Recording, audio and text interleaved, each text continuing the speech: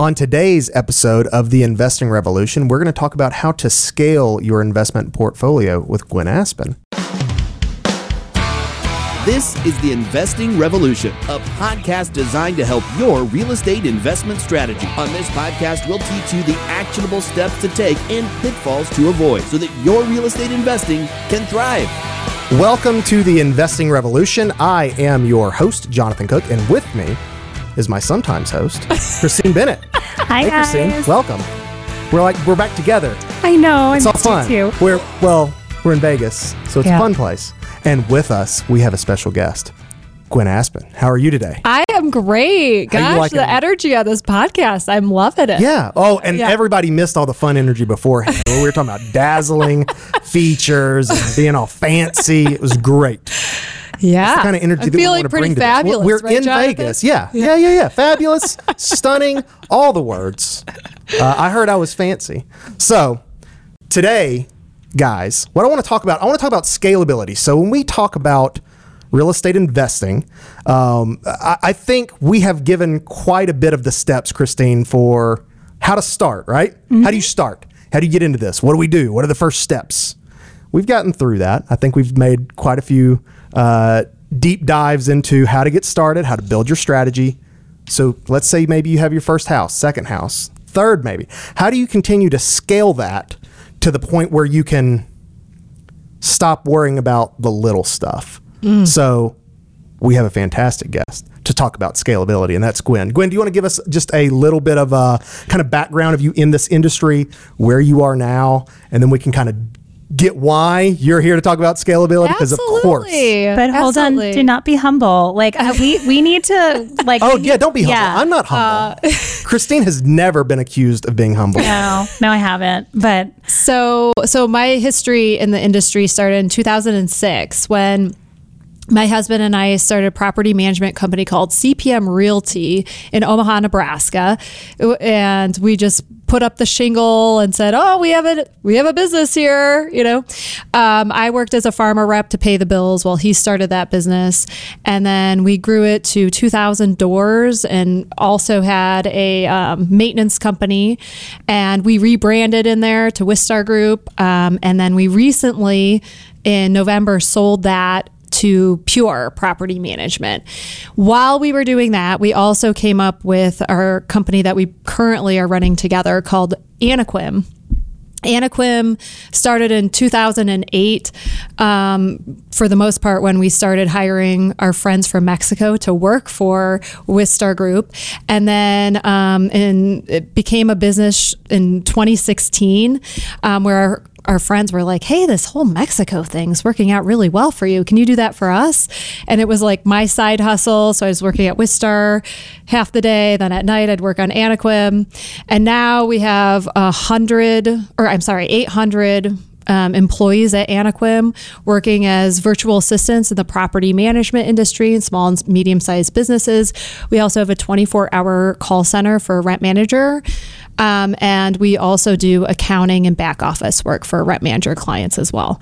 So it's been a whirlwind adventure in business, and my husband and I have always had this thing where one of us starts a business and then the other person follows, and we kind of go back and forth, and life happens in the middle, but it's definitely never been boring.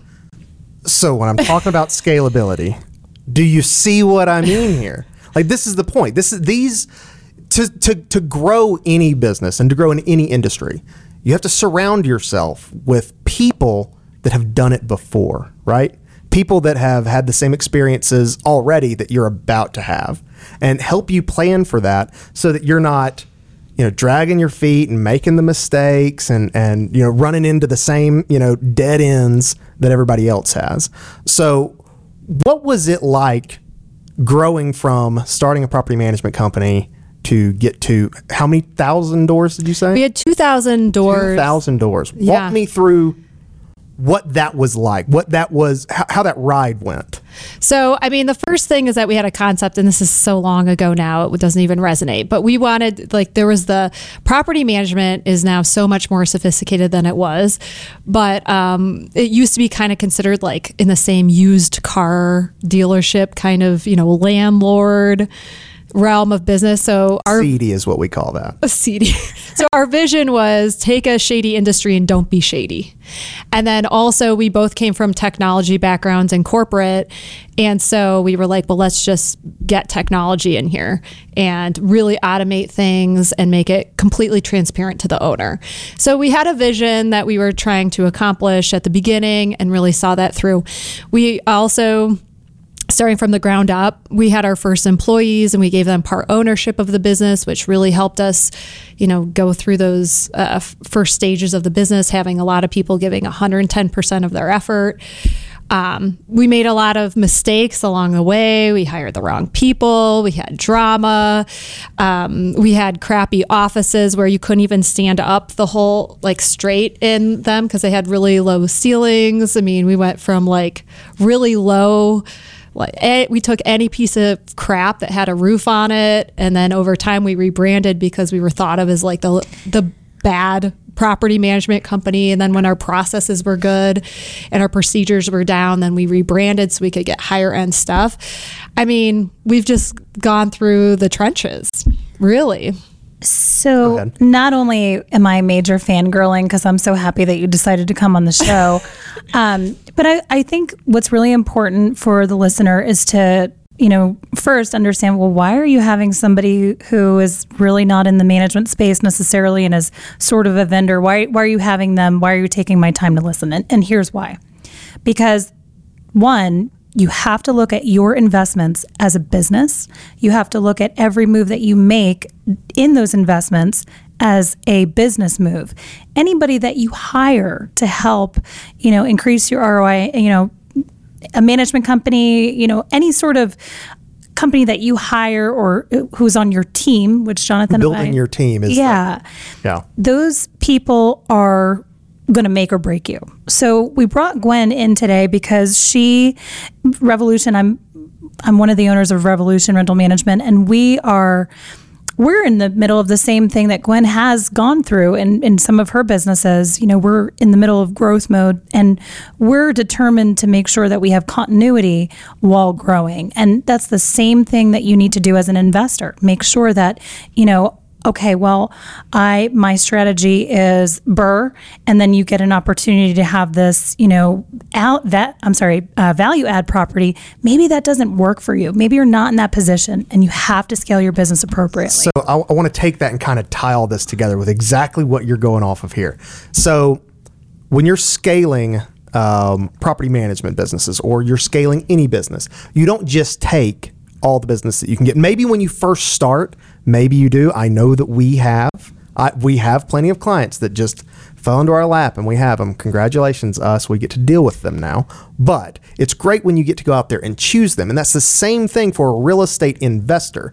Just because some wholesaler has thrown an address across your lap, and maybe you can afford it, but it doesn't fit with what you're trying to do, you don't take everything that shows up. Oh my gosh.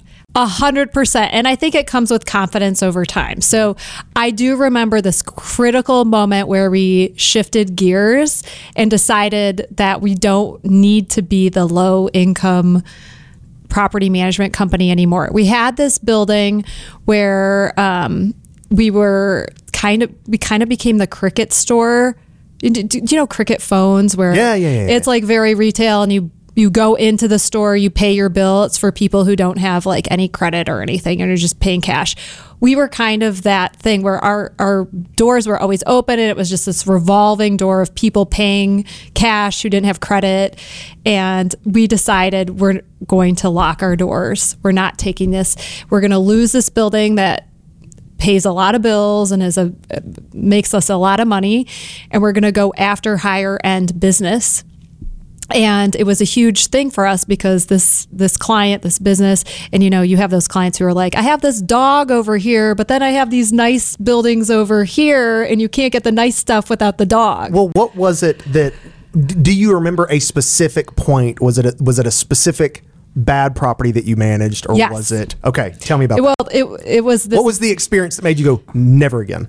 Well, it was just the deciding who are we going to be. So it was a level 10 meeting with all the owners, and it was like, are we going to be this business where we just take any piece of garbage, or are we going to have standards? And locking our doors and then improving the online experience was going to get us a different clientele, because we were going to have an amazing website. We were going to have everything online, and that current clientele didn't know how to use a computer, didn't have email addresses, you know. So we made that strategic decision and never looked back. But we had to really look at ourselves and be like, do we believe in ourselves enough to make this transition and to maybe make less revenue while we're building it? And we decided to do that. Okay. Now, so, Christine, I know you've had a similar decision process with, for instance, the HOA piece, and kind of taking focus away from that and redirecting it into, that's not who we are. Can you talk about what your experience was like going through that and saying, yeah, I can do all these businesses. Yeah, that's a thing that I can operate it, but like, I don't wanna, like, I want to do something different. So walk me through that.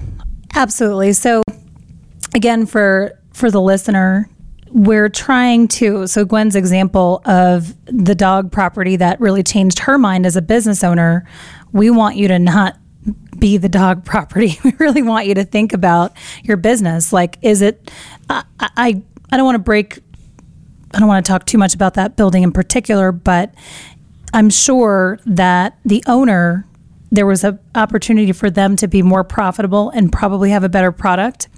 Well, they had to ask themselves, is this really your legacy? Like, do you want your legacy to be this really awful property that you're not putting money in?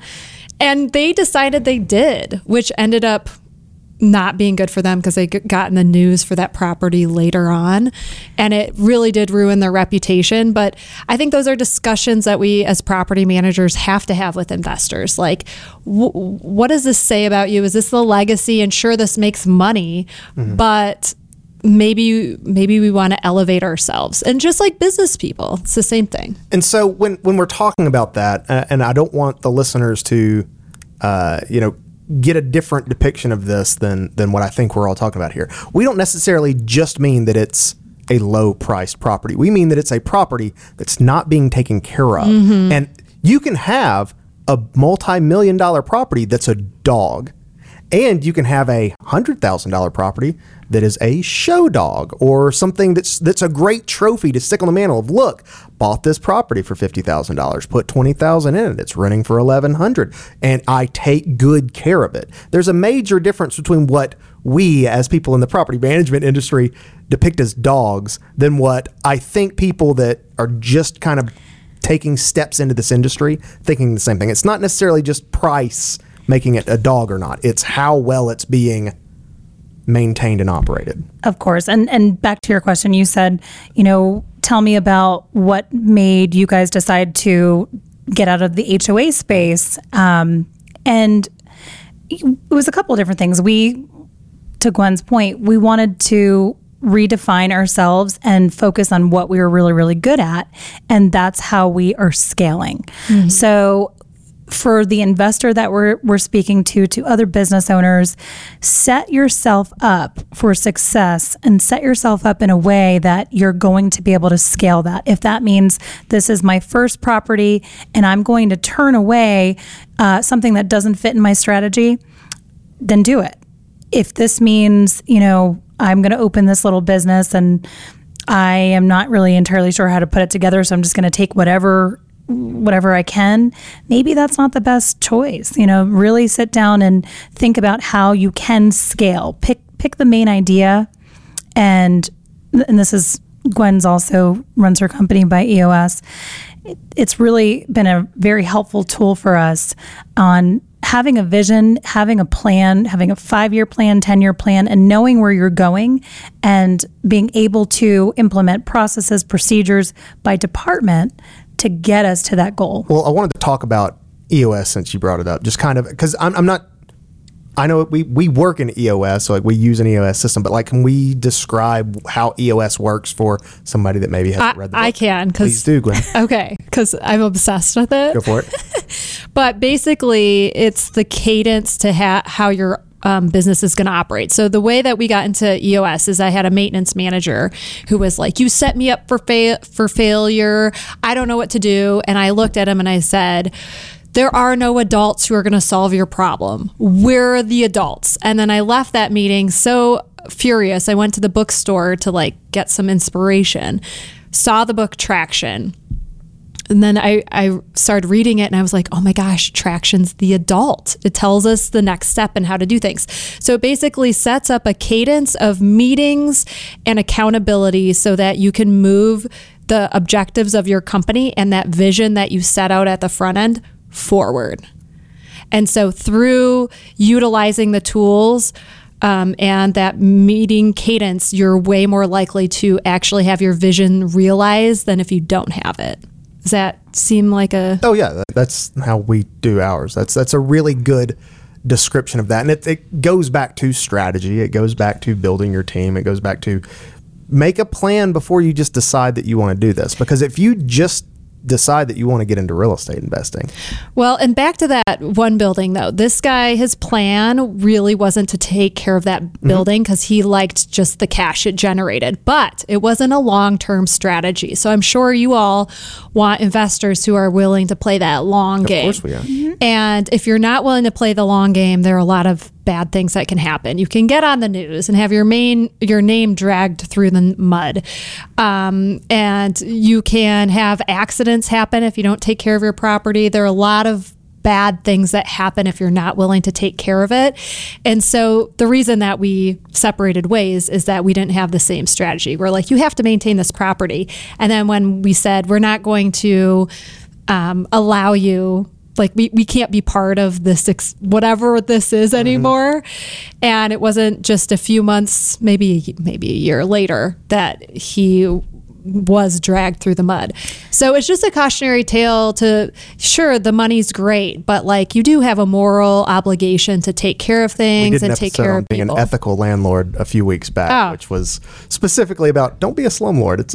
It could have been a 3-second episode. Don't be a slumlord. But also for just your investment. I mean, just for even as a business strategy, you want to be good because there are negative consequences for... Well, I discussed on that episode about the slumlord practices are so short-term in the benefit.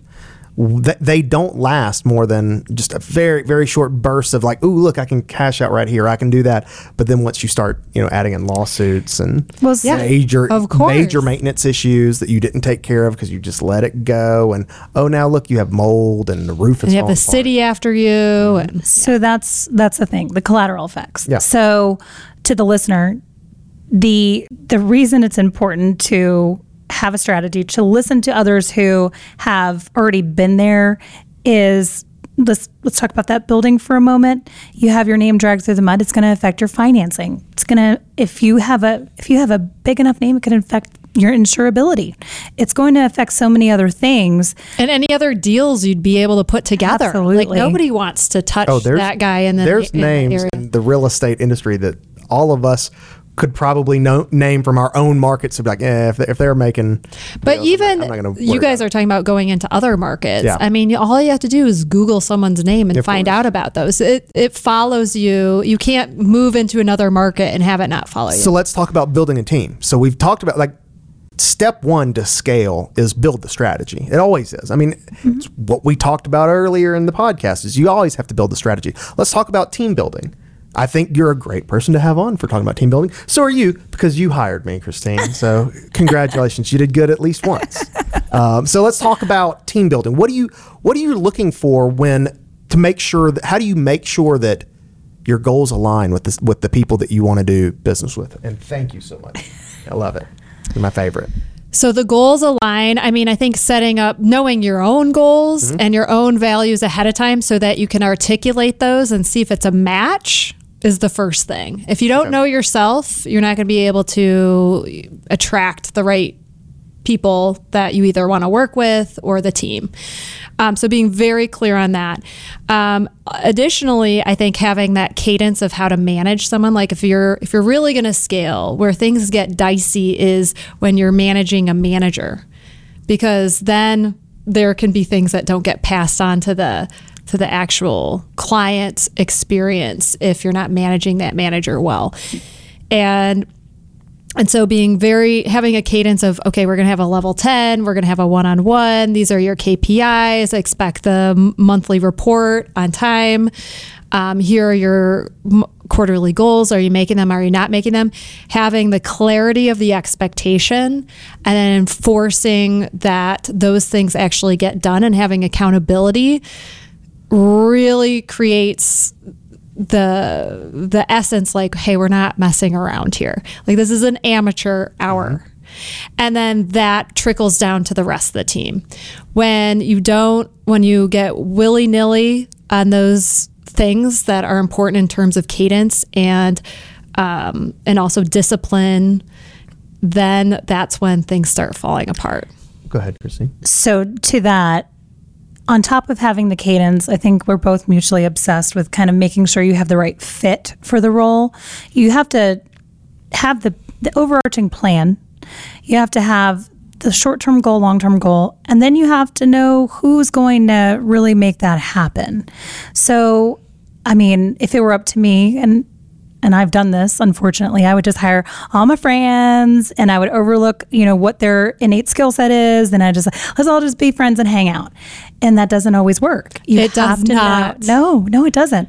You have to know where people are going to fit in. And this is where I kind of love the opposites attract. Todd, my business partner, complete opposite, total introvert. And I'm, extroverted and kind of focus on the sales and is a delight. Yes, of course. Focus on, the growth and development where he's very operational and, if people are never in it, he's like, yes. So it's just knowing all the pieces that you need to get to that goal is very, very important. It is, but you can, my quintessential problem that I always have is I think everybody, I love people and I'm so passionate about them. And then when they get into my circle, I'm like, they could do anything.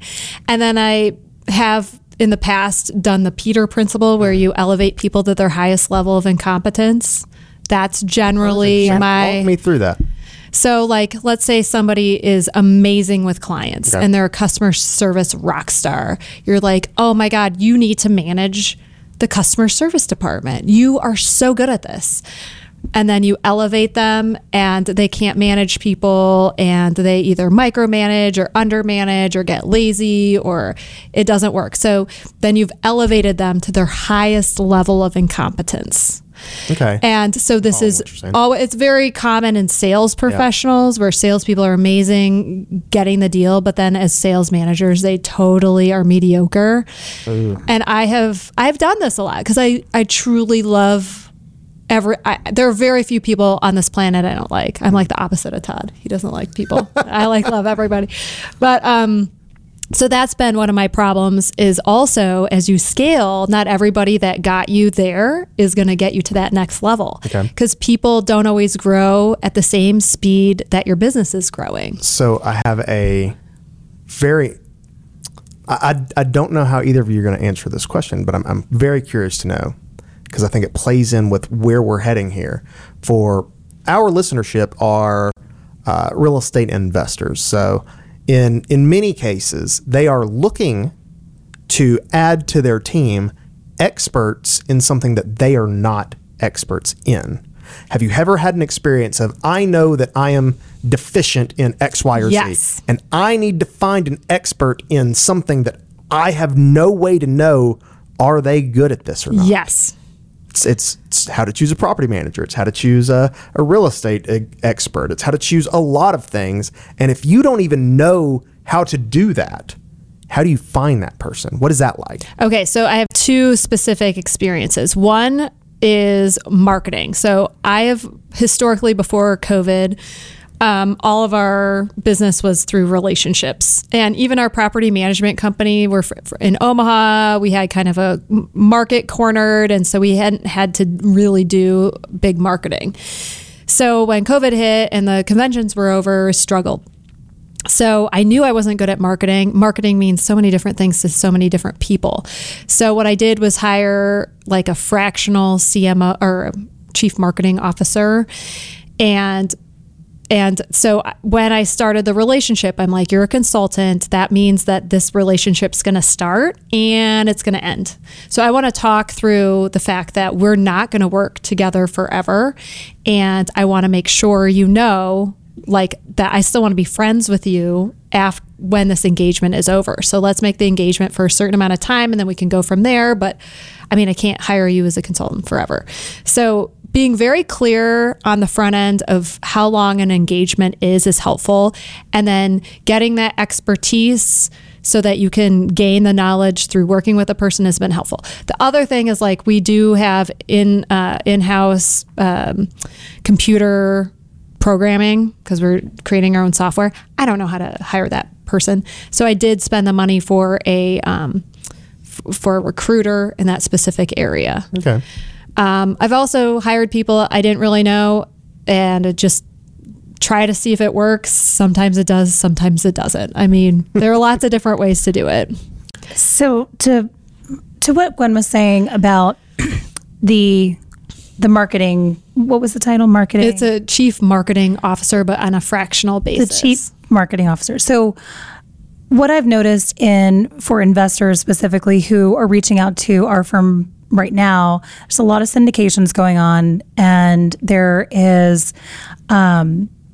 we know that a lot of those are value adds, and they're coming to work with us for a period of time. There's a start date and there's an end date. And I think that being very honest, knowledgeable, and transparent with them is helping us help them. So, I'm like, well, why are you so concerned about the maintenance element if it's a value add? Oh, well, I want to save some money. Okay. But when you refinance, the bank is going to look specifically on what you did to the property. Mm-hmm. So if you really want to be out in 5 years, you need to have like that real deal conversation. And to your original question, which was kind of picking the right people. When you don't have any idea. When you have no idea. Yeah. So I'll put an example to this. So back when I was a property manager, I would have some very interesting feedback. And I remember it was one of my favorite clients who is actually still with us. And he sat in my office and he had a little bit of a Southern drawl. And he's like, I don't know anything about a Southern drawl. Oh, yeah. Well, he's like, sometimes I don't know that I really like you that much. And I was like, yeah, I've gotten that before. He's like, but you really seem to know how to do this. And this is where we've had clients who they were maybe smaller or didn't really know what their real strategy was. And, I was really trying to explain to them like the process and the procedures and kind of what that looks like. And then they would take their 15 or 20 units to a sales agent who was just really nice and cool and would let them do whatever they wanted to do. And we lost business because of that. And that is okay. That is perfectly okay. Because I think what that comes down to for the investor that's listening is if you're in that position, you're about to either make the mistake or you're about to decide where you want to go. Don't look at it who you like, who you don't like. Look at what purpose it's serving, and that goes for us hiring. That goes for you hiring. That's just across the board. Well, I would also say, like with that developer, we didn't know what we were looking at. So we had a friend who's a developer. We're like, give them, whoever is applying, a small project. So from your investor's point of view, if they had a friend who was really successful in investing, in the interview when they're making their property management hire, that can be helpful. Or just even say, what questions should I be asking? I mean, maybe if you have a friend that you really trust, it can help you find the right match. Also, they may find when they go to the nice person who may not know as much, they'll come back to you. So you guys probably have the confidence. We've had that. Yeah, where it's like, sure, go for it. Go work with them. And then, when you're ready for XYZ, when you guys know yourselves and what you can offer, when you're ready for this, we're always here for you. And so that's kind of where I want to leave us here today. Just on a final thought, you might not always like who's on your team. It may be difficult to reach out and find someone that you want to be on your team. That is always very difficult. But when you find someone that knows way more than you and then can prove it, and then can prove it with not just here it is on paper, but show you in your own profits and your own returns. Look how good I've done with this. You might not like me, but I can make you scale. That's the kind of team member that you need to go from I'm comfortable with my 5 to 10 little properties to now I have 100+ properties that are really paying for me to just work full time in this. And that's what I think a lot of people's goals are. But it starts with build the strategy, understand what you're trying to pull off. What are you trying to accomplish? Are you just trying to accomplish a 10 property strategy for just ancillary income to just sit there? That's fine. That's a strategy, and you can build that, and then you can find the kind of people that operate with that. Or are you trying to build some quick, fast scaling, I'm going to build a ton of equity very quickly, and this is how we've got to operate it? That's a different strategy. You've got to understand people that can scale with you there. And then it's got to grow from that with the right team that knows what they're doing. For the first time that you put someone in there that doesn't know what they're doing, it's going to fly off the rails. And just ask the people, if you're going to build a big real estate portfolio, are these the people who are going to help me build this financial legacy with rental properties? And I think people, even if you don't know the nuts and bolts of property management, you can get a pretty good gut check of, is this person just nice, big hat, no cattle? Or is this somebody that really understands what they're doing and has the knowledge, the time in the industry, the know-how, boundaries to make sure that they're thinking about your property? Those are the things that you want to know, and that's the gut check. I think we really said it all. I think you start out with a vision, and if scale means that you want to have 10 properties, align yourself with whoever you choose to help you do that. Align yourself so that you can scale it to that 10 properties. If that means you want 100 properties, then align yourself with someone who's going to help you scale to get to that point and not make as many mistakes as others. I think that's really the takeaway from this. No, I agree. And I want to thank everyone for listening and watching today. Make sure that you like and subscribe and come back in 2 weeks when we'll have another episode. Hey, thank you all so much.